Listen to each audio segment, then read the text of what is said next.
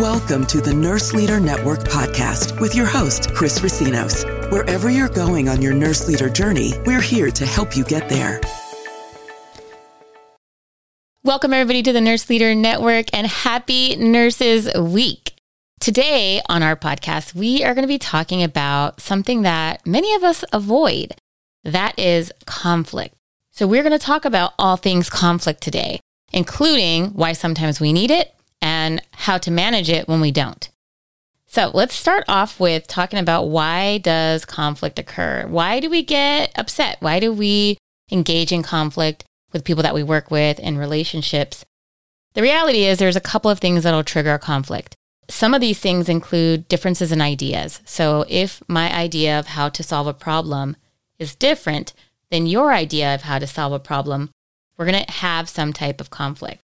We can have conflict when our values don't align, right? So we're seeing everything that's going on right now with Roe versus Wade. That is a conflict of values that is occurring. Or beliefs, could also be beliefs. So our beliefs don't align with your beliefs. Sometimes it's economic values. So things economically that'll trigger it. And then sometimes it's just our professional values. And so there's a variety of different things that can trigger conflict in the workplace. And we're going to talk about how to negotiate and get through those because we all know conflict's not typically comfortable. Now, that being said, believe it or not, sometimes we actually want conflict. So it's kind of like in a relationship. If there's zero conflict, we're not going to have any growth in the organization. We're going to have organizational stasis, right? There's going to come to a standstill in those areas where there's not conflict. Sometimes it can be a signal that people have just given up. So they're sick of trying. They don't feel like their voices are being heard. With those people, they stop having the conflict. They stop engaging, and then the organization comes to a standstill. On the flip side, we might have too much conflict. So when we have too much conflict, it is going to impair the organizational effectiveness. Employees are going to become immobilized. They also will begin to shut down and withdraw. So these are some effects of things that are going to happen when there's either too little conflict or too much conflict in an organization. We want there to be conflict, but not too much, not too little. Ideally, the level of conflict that is healthy for an organization is one that's going to promote and produce growth within that organization. So once we get to a point where we're no longer growing, we're going to say, okay, we need to look at, is this conflict something that we need to continue having or not? We've talked about too much or too little conflict. There's also two different types of conflict. So that's quantitative, how much or how little. But we're going to talk about qualitative, the two different types of conflict. And those are destructive or constructive. So destructive conflict is going to have negative effects on the individuals, negative effects on the team, negative effects on the organization. Constructive conflict is going to lead to positive effects on people and results. Those people are going to feel heard. They're going to feel like their contributions are valuable, and you're going to see positive outcomes at the level of the organization. Now, as a nurse, you need to be sure that you are prepared to have conflict when any of these kind of things begin to arise. So having a scarcity mindset is one example of a time where you can anticipate that there is going to be conflict, whether that is a perceived scarcity or a real scarcity. Let's talk about staffing. Sometimes there's a perceived scarcity. It feels like we are short today. Sometimes we are really actually short, and this is becoming dangerous. Anytime there is a scarcity type of mindset or feeling, there is going to be conflict. You want to prepare for conflict anytime that there's restructuring going on. So if we are going to restructure departments, if we are going to restructure organizations, restructure the different policies or procedures, all of that is going to lend itself to conflict.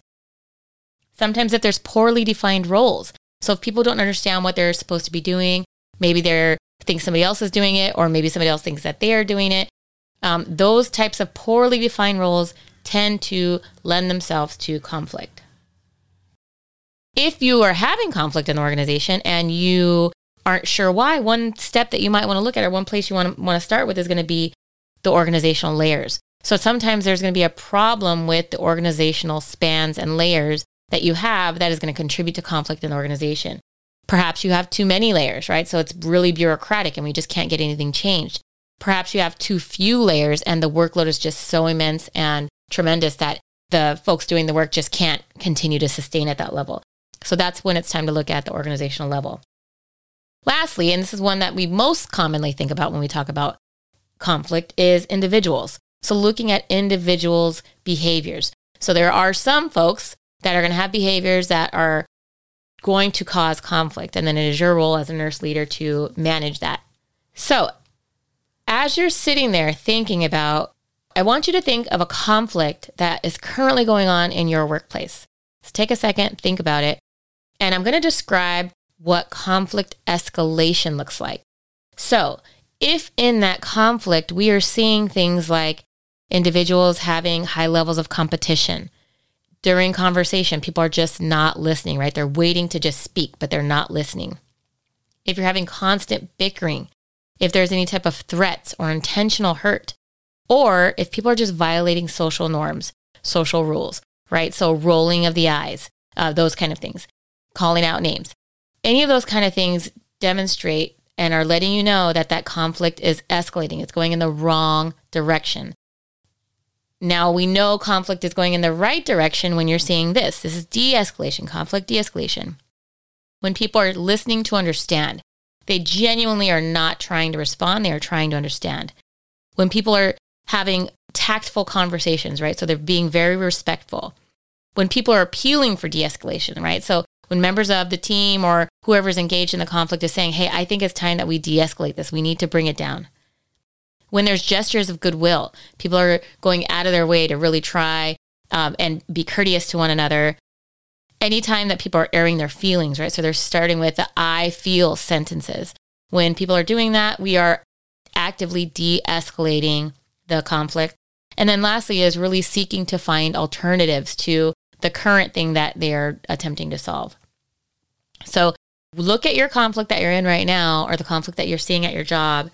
Where is it at? Is it on the pattern of escalation or is it on the pattern of de-escalation?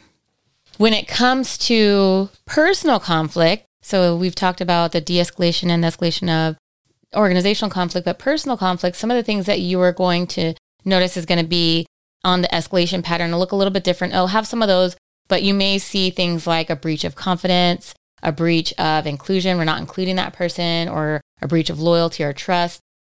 Common sayings that you may hear that are going to clue you into, okay, we are escalating this conflict instead of de-escalating, are when people say things like, that's not fair. You're singling me out. You don't like me and you don't trust me. Those are all indications that your conflict is escalating and it is time for you to put your de-escalation hat on. And I am going to teach you now how to actively de-escalate a conflict. So the stages of conflict, we've talked about escalation, de-escalation. The very first thing that you will see as conflict begins to arrive is anticipation. People are thinking about this type of conflict is bothering them.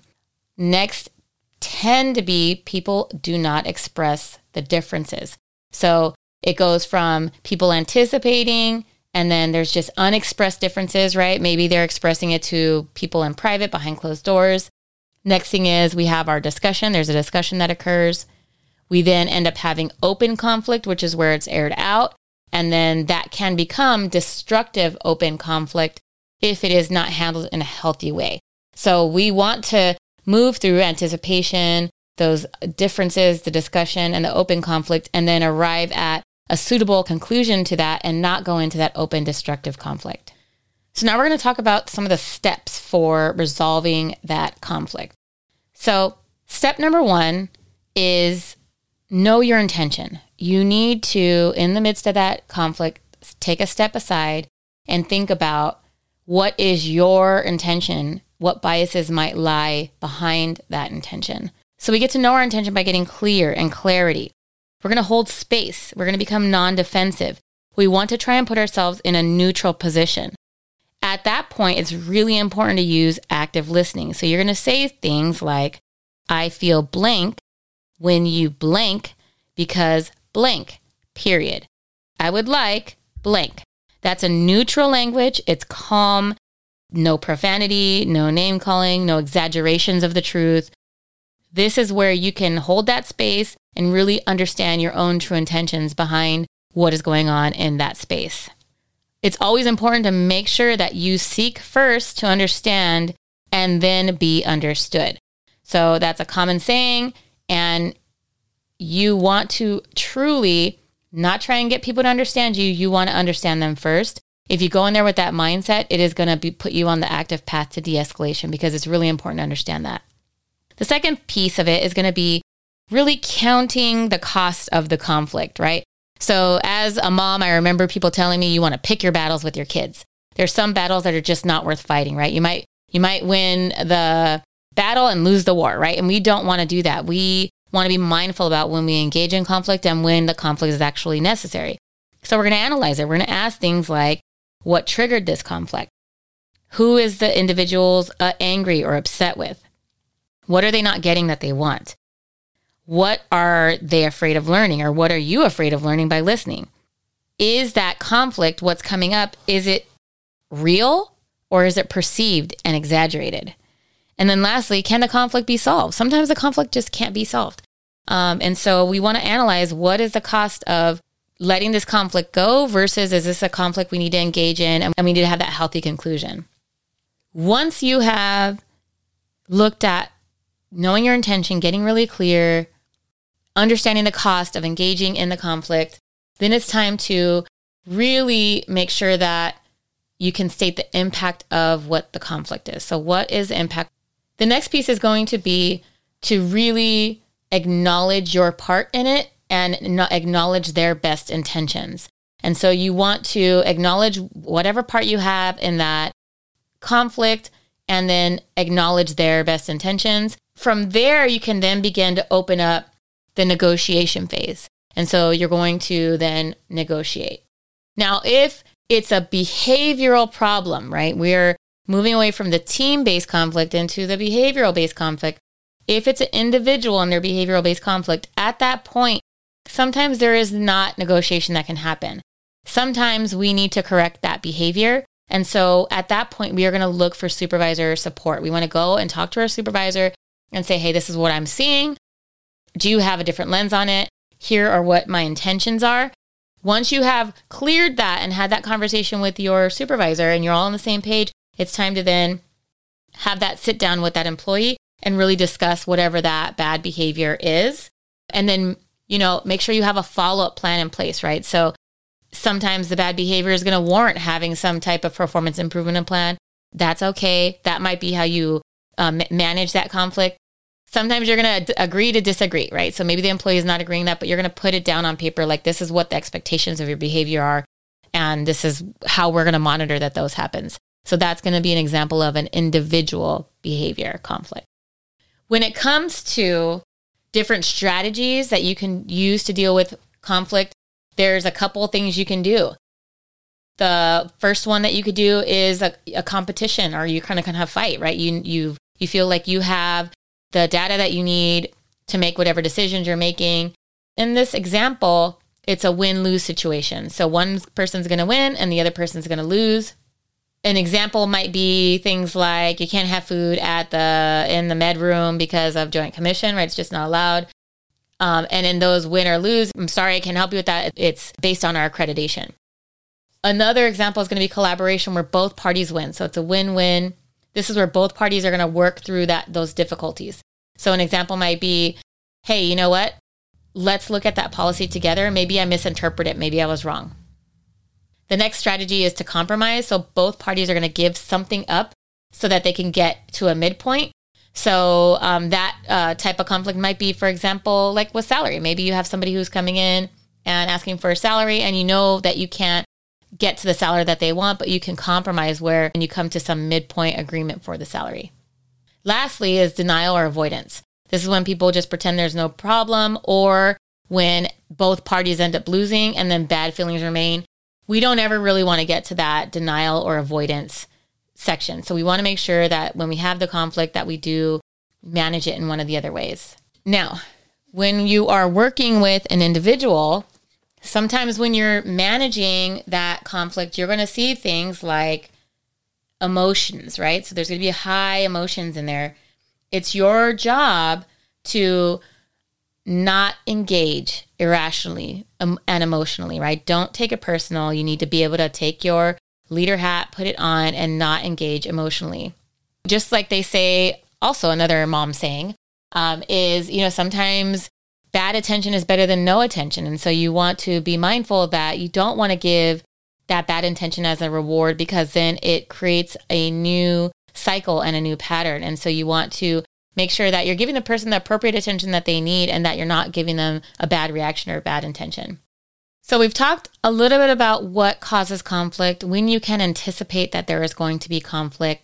We talked a little bit about organizational conflict, how to manage and negotiate that. Again, to recap, we want to make sure that we understand our own intentions, that we have that clarity, that we are really seeking to understand before we are understood.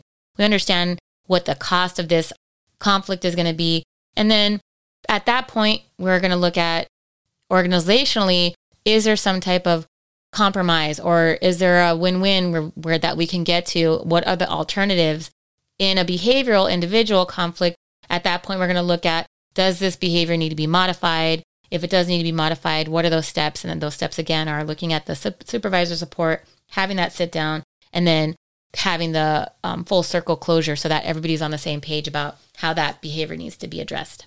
I hope this has helped with the first stages of conflict resolution. We're going to talk more on the Nurse Leader Network podcast about specific techniques you can use, including different conversational techniques and things like that to de-escalate conflict. But again, today we talked about Conflict 101. What are the high-level things that you can do as a leader to help de-escalate that and be aware of when a conflict is escalating so that you can de-escalate. Until next week, everybody.